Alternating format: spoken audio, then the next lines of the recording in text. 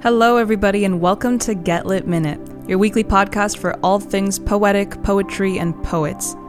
This series is produced by Get Lit Words Ignite, a nonprofit organization that uses poetry and spoken word to increase literacy and empower young people. My name is Jasmine Minchez, and in this podcast, we focus on the lives, history, and works of classic poets and modern-day contemporary poets. And today, we are going to be talking about Rigoberto Gonzalez, a prolific gay Chicano writer of both poetry and prose. He was born in Bakersfield, California, on July 18, 1970, and was raised in Michoacán, Mexico. He fell in love with the musicality of language in Mexico as a grade school student when he had to recite patriotic verses in Spanish for a school assembly. He flubbed his speech on the big day itself, but he didn't give up and kept practicing the verses over and over again in the days that followed to do justice to the words and get them just right. His family returned to California in 1980 when he was 10 years old, and when they left the United States for Mexico for a second time in 1992, Gonzalez decided to stay put and finish his education. He earned his bachelor's degree in Humanities and Social Sciences Interdisciplinary Studies from the University of California, Riverside, and holds graduate degrees from both the University of California, Davis and Arizona State University, Tempe.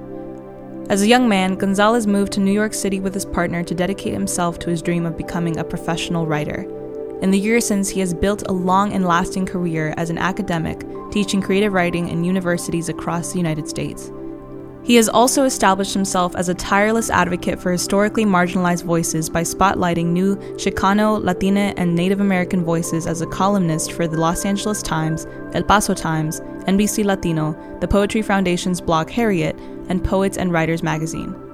Gonzalez is currently the director of the MFA program in creative writing and a professor of English and women's and gender studies at Rutgers University, Newark, and to this day, he still lives and writes in New York City.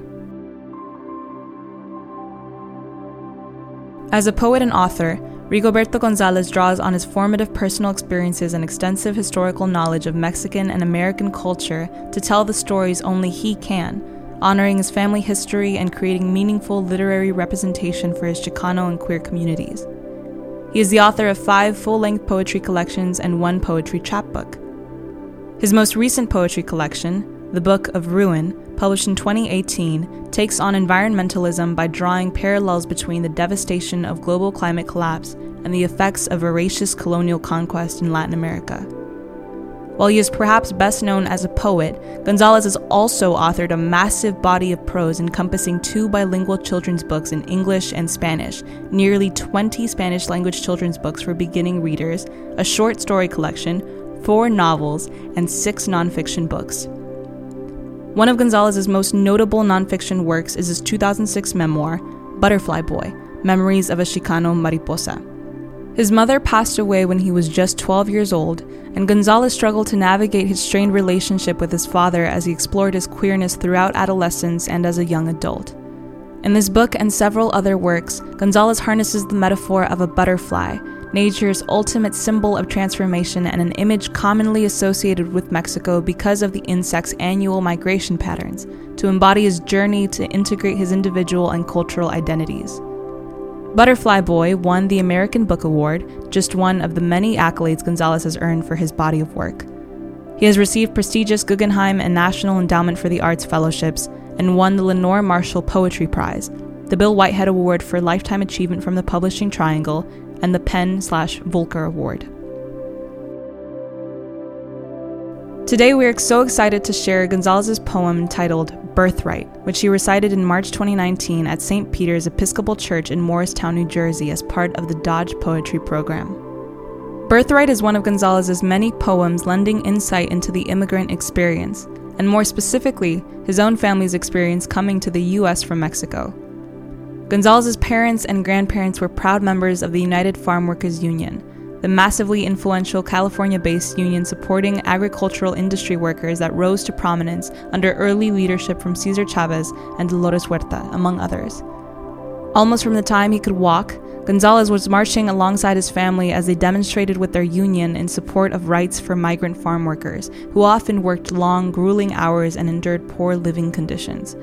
As a college student, He took part in so many rallies and demonstrations that he ended up being arrested more than half a dozen times for civil disobedience. Gonzalez has made his commitment to political activism a cornerstone of his current role as a writer and mentor.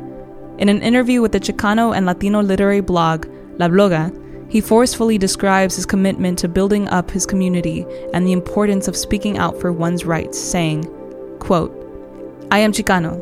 I know my history, my homeland, my literature, and I accept the responsibility of taking young Chicanos under my wing because that's how I became who I am. Mentorship is a Chicano value. I will always seek out other Chicano writers and stand in solidarity with politicized Latino writers, wherever they come from. Anyone without strong politics and convictions is not worth my time." End quote. Gonzalez's poem Birthright helps fulfill that call to action. Its powerfully sparse language describes the limitations and pain immigrants face in being forced out of their homes and into unfamiliar and unwelcoming spaces. The poem crawls down the page, 7 stanzas with 4 lines each. Already meager 3-word lines diminish to just 2 words each as the narrative progresses. And the same word repeats like a drumbeat, a cruel rejoinder appearing in line after line. Cannot, cannot, cannot. But what is possible when the cannots cease? What is possible on the other side of those imposed limitations? This is Birthright by Rigoberto Gonzalez. In the village of your birth, cuts a wall, bleeds a border. In the heat you cannot swim, in the rain you cannot climb. In the north you cannot be, cuts a paper, cuts a law, cuts a finger, finger bleeds, baby hungers, baby feeds, baby needs, you cannot go, you cannot buy, you cannot bring, baby grows, baby knows, border crossing, seasons bring, winter border, summer border, falls a border, border spring.